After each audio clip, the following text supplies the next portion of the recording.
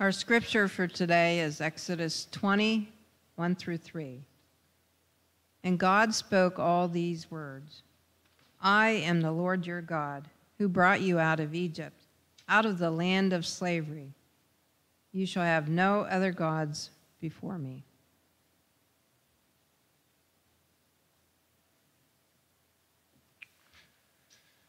Okay, good morning to you all. We come to the Ten Commandments.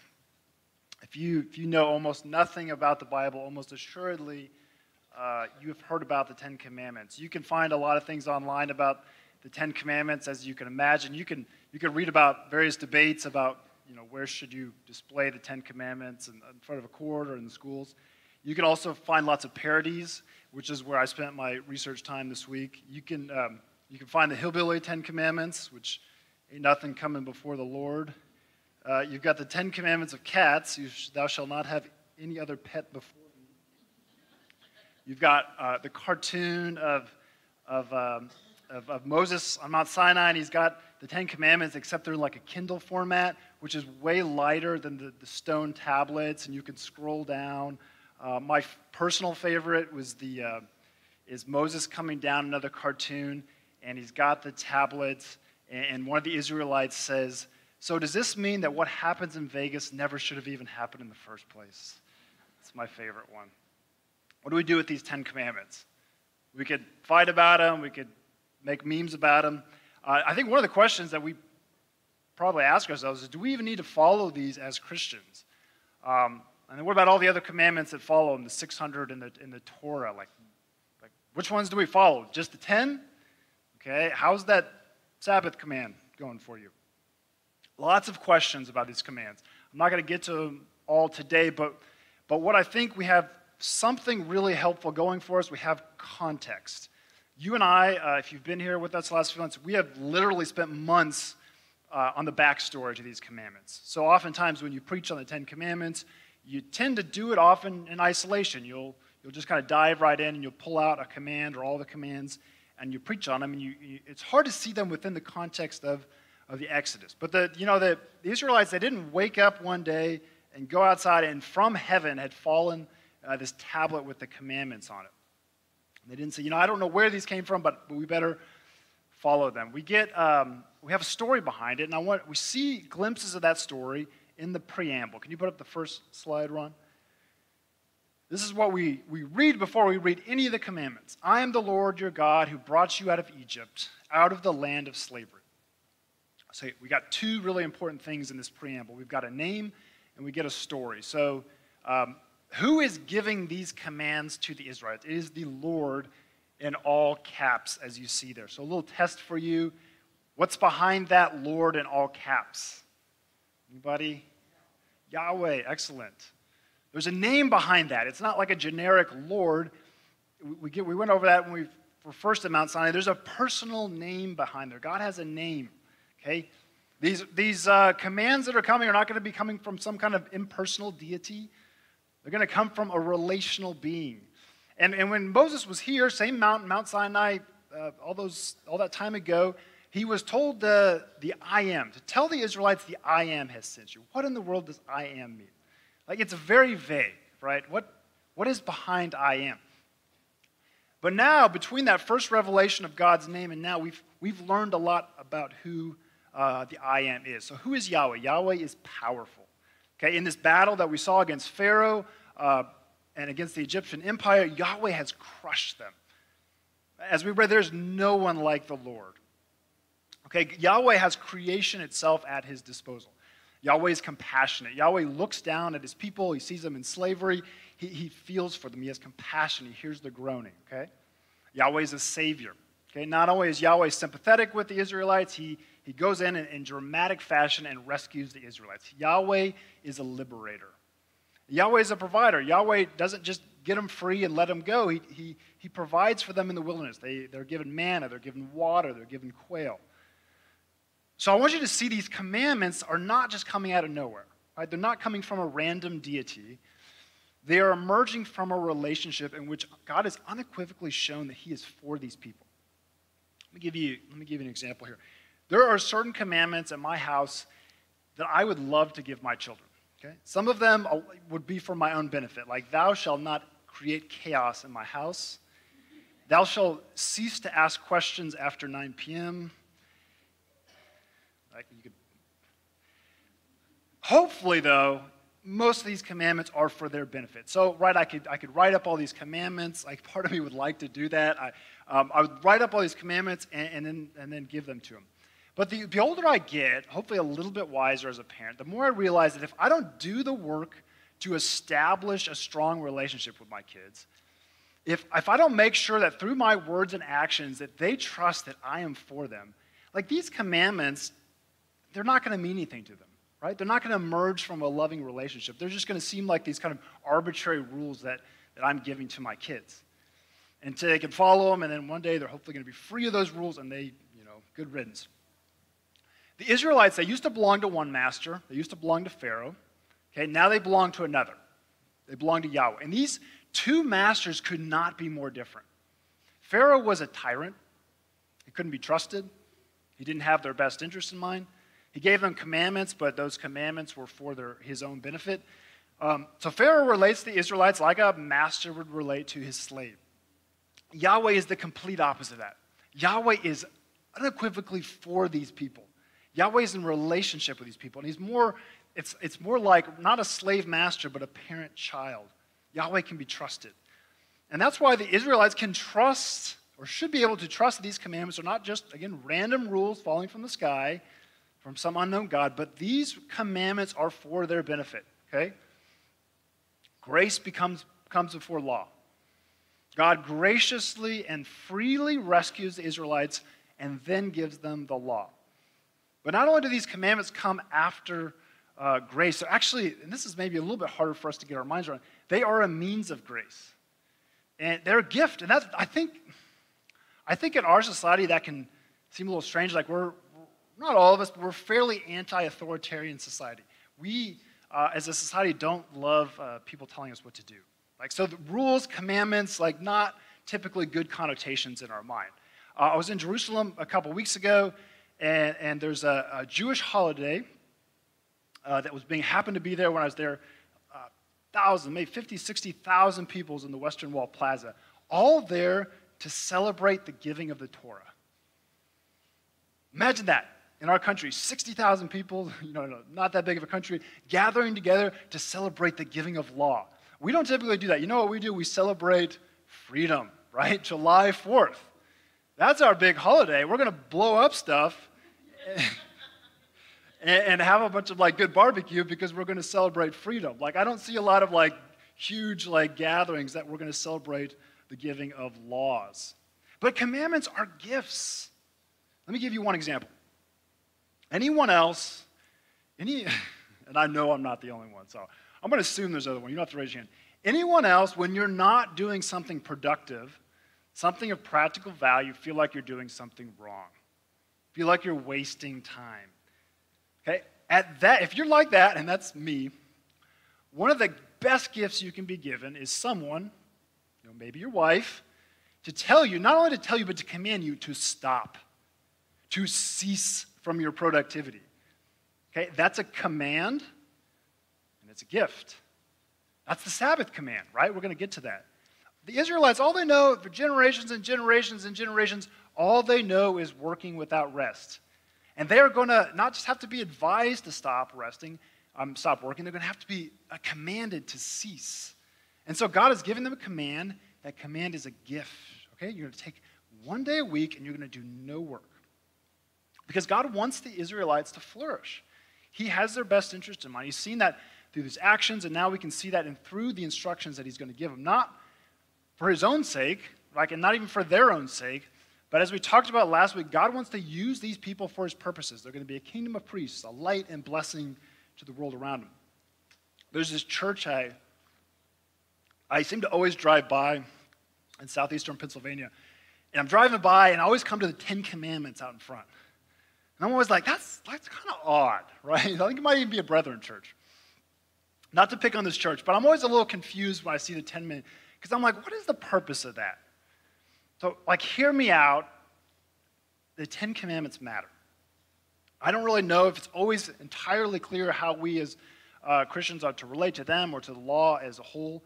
But I think we can all agree there's a huge amount of wisdom and value in these commandments. So if the display in Southeast Pennsylvania, this church, is to remind God's people these commandments, I can basically get on board with that. It's not what I would probably choose to put in front of our church, but I can get on board with that. But what happens to all these people driving by that are not part of the family of God? That don't even believe in God? Like, should they be following these commandments? Do these commandments matter to them? Do I think that our society would function better if there was no more murder and no more stealing and no more giving false testimony and everyone stopped for one day a week to rest? Absolutely. Am I glad that there's laws in our society that address many of these things, even if people don't believe in God? Absolutely. But I point that out because I think it's easy for us to miss the point of these commandments. We can kind of accidentally communicate to people that being Christian, in our case, being right with God is primarily a matter of proper conduct. Is primarily, maybe if we put it crassly, is primarily just following rules as opposed to being a relationship with God. Okay, God, I want you to notice, God, who is God giving these commandments to? He's not giving it to the Assyrians. He's not giving it to the Egyptians. He's not giving it to the Canaanites. These commands are for a very specific people, the Israelites. Okay? These specific commands are for a specific people. And these commandments only make sense in the context of a bigger story of what God has done for the Israelites. God has saved them, redeemed them, provided for them. He's made them his people. And now, after all that, he's going to give them these instructions. As one person in commentary put it, God doesn't give the commandments to make the Israelites nice people. Okay? God doesn't give the commandments to make them nice people. God gives them the commandments so they can flourish, one, and so that they can be agents of change. They can be image bearers of God. They can be a blessing to the nations around them. It's not that it's bad for people who don't know God to follow God's commandments. It's good, but it's not enough. Okay? We need to make sure that instructions are part of a story. Let me give an example that I touched a little bit on last week. I said one of the things that makes us distinctive as followers of Jesus is that we are commanded by Jesus to love our enemies. Okay, you might be a totally different disposition and personality than me, but if you come up to me and I know nothing about Jesus, and you tell me that I'm commanded to love my enemy, to pray for them, to do good for them, here's my response. Why in the world would I do that? Why would I do that? That goes against every instinct in my body, okay? My instinct when somebody hurts me or someone I love is to hit them. That's what I want to do. And so probably more of you out there that would admit you want to do the same thing, all right? That is not, all right, thank you for that. At least one head nod. I want to harm them. I want revenge.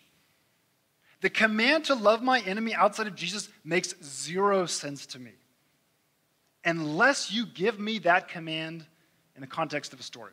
Okay? Unless you tell me a story about that places me and tells me that at one time I was actually an enemy of God, and that God came to me and gave me not what I deserved, but gave his life for me. Unless you tell me a story which I begin to see, man, I am pretty broken myself. I'm pretty sinful myself. And so it's not just my enemy that's committing sin. The sin is in me too. A story in which, and this is so beautiful, we never should get tired. The creator of the world is going to come down to creation, okay? Is going to be crucified on a cross, and as the creator of the world is being crucified on the cross, the creator will forgive his creatures. You are not going to get me to love my enemy by telling me to love my enemy. You want me to get me to do the hard, seemingly impossible task of loving my enemy? Don't give me a command. Tell me a story. Tell me a story that leaves me humbled, that leaves me in awe of Jesus, what he's done for me, the example he set for me, and how he wants to use me as light and salt in the world. Tell me a story about how Jesus, even though it's hard to understand, has my best interest in mind. Okay? God doesn't give you and I, because we're going to get to this when we get to the instructions of the New Testament for us, God doesn't give us these instructions to make us nice, ethical people. Okay? If we separate our ethics, meaning our moral behavior, from the story of Jesus, we're going to do a couple things. One, we're going to give impression to people who are not followers of Jesus that being a follower of Jesus is primarily about like following rules. That's a challenge. That's not really the most attractive kind of witness to the world. The other challenge we come to is if we separate our ethics, our moral behavior from our faith, we begin to think, and this is what just to be honest, I see more of a challenge in our own stream of faith. We begin to think as long as you're a nice, ethical person who does the right thing and supports the right causes, you're fine. Okay? Being nice and ethical is kind of the goal, right? Here's the problem. Honestly, it's not that hard to be nice. Not in the world's understanding of nice. You could be a nice, ethical person and be very far from God. Okay, here's what's distinctive about us as followers of Jesus. Not that we're nice and ethical, though I hope we are nice and ethical. It's self-sacrificial love modeled by the example of Jesus. Right? It's willing the good of another over myself. I never want to do that. I want to be nice because I want people to be nice to me and I want people to like me. To will their good over my own good, I do not naturally want to do that. That's hard. Okay, and you're not going to get me to do that by giving me a bunch of rules. You're going to get me to do that by telling me a story that captures my heart. In the Gospel of John, Jesus says this, if you love me, you will keep my commandments, okay? Jesus doesn't say, if you keep my commandments, you'll love me. If you love me, if your heart has been captured by me, you're going to want to keep my commandments. It's not the way it works, right? If we love our spouses and we love our children, we don't have to typically be told, hey, you need a command to love your child. You need a command to take care of them and make sure they've got food and make sure whatever. I love my kids. You love your kids. You love your siblings or your family or your spouse, and therefore it flows out of that love. Same thing with Jesus. Jesus also doesn't say, hey, if you love me, you can do whatever you want. Okay, this is like a hard, maybe a little bit jarring, but make no mistake, following Jesus is a massive inconvenience. Okay? Following Jesus is a massive disruption to your life. When you sign up to follow Jesus, all kinds of commands and instructions, most of them that are wildly inconvenient and counterintuitive, come at you. When you start to follow Jesus, not only does he have instructions for you about how you're to love your enemy, he has instructions for you on how to do with your money, what to do with your anger, what to do with your time, what to do with your body. Many of them which are hugely inconvenient and counterintuitive and for our benefit. See, that's the difference here. I trust that Jesus has a better sense of what's good for me than I do myself, my own intuitions. And as I lean into that, as I lean into the commands of Jesus, I'm going to see more and more, Jesus is for me. These instructions aren't these arbitrary commands coming down from heaven. They are from a God who has unequivocally shown me that he is for me through Jesus Christ and that he wants what is best for me. Okay, we've got to give the backstory. We can't be a congregation that just gives rules. Those commandments matter. Don't hear me out. We've got to show people Jesus, allow Jesus to capture their hearts, and then let that other stuff flow out of there. That's what we see, right? That's what we see with the Exodus. God does not give these commandments until he has shown them, he's for them, he has rescued them, he has redeemed them. So with that, let's go to the first commandment, and don't worry, we're just going to do one today, okay? Don't stress. First commandment, you shall have no other gods before me.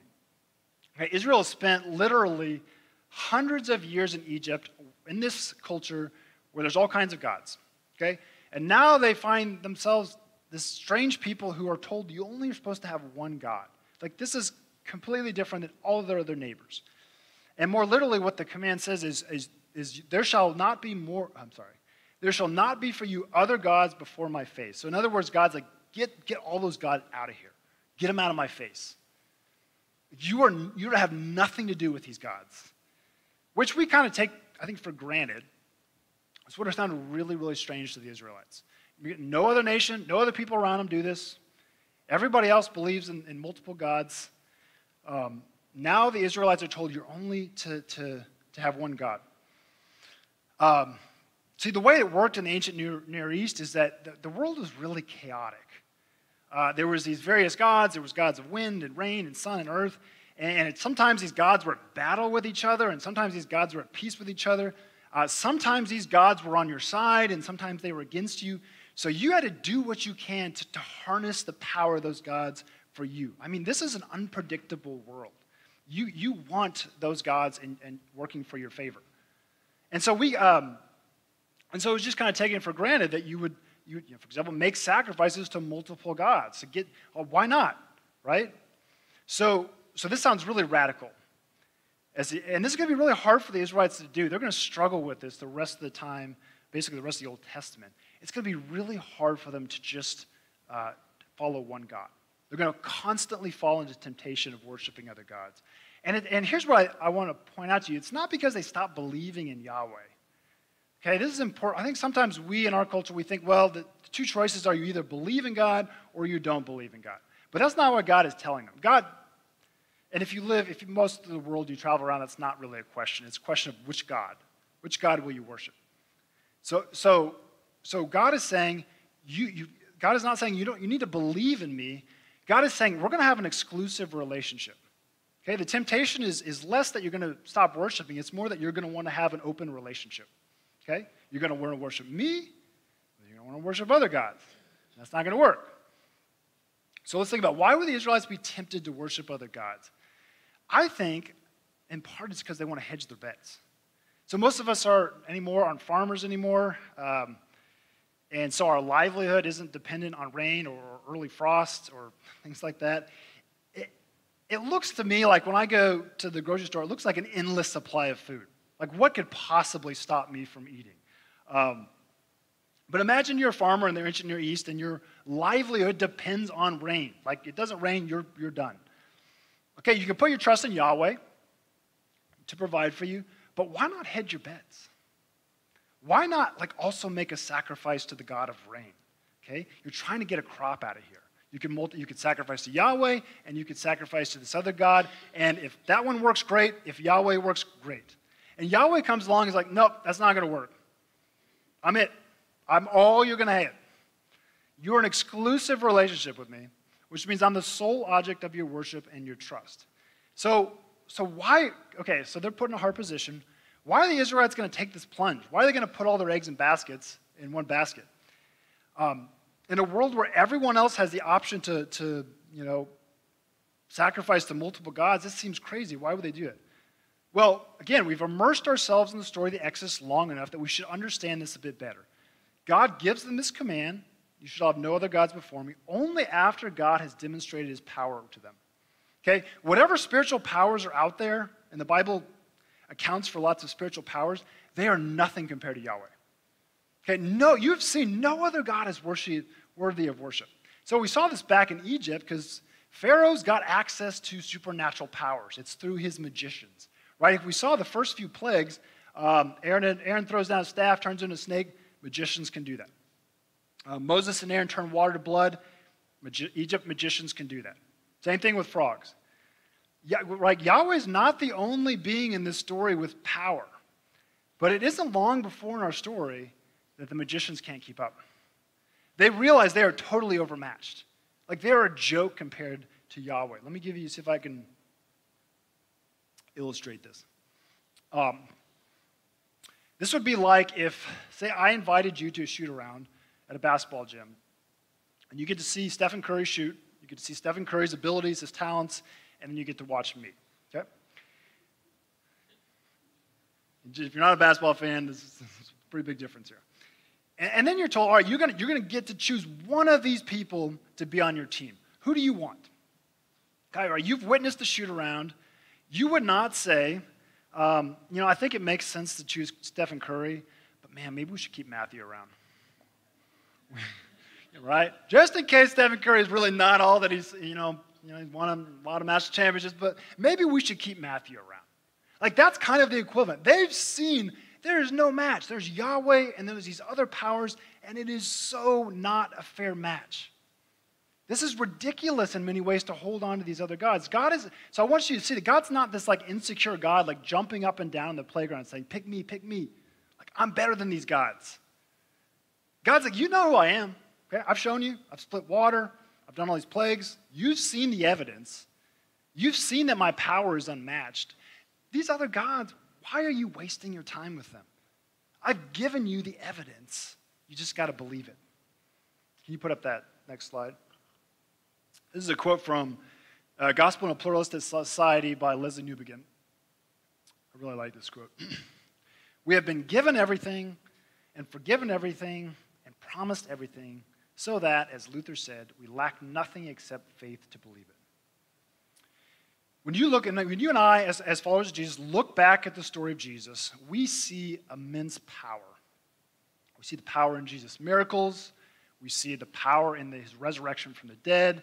We see a relationship he's established with us. We see just a love for us that we can't even comprehend. We see the gift of forgiveness, right? We get a promise from Jesus of what he's going to do one day.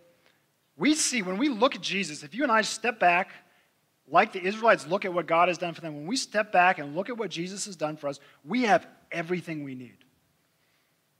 Our identity is secure in Christ. Our future is secure in Christ. You and I lack nothing.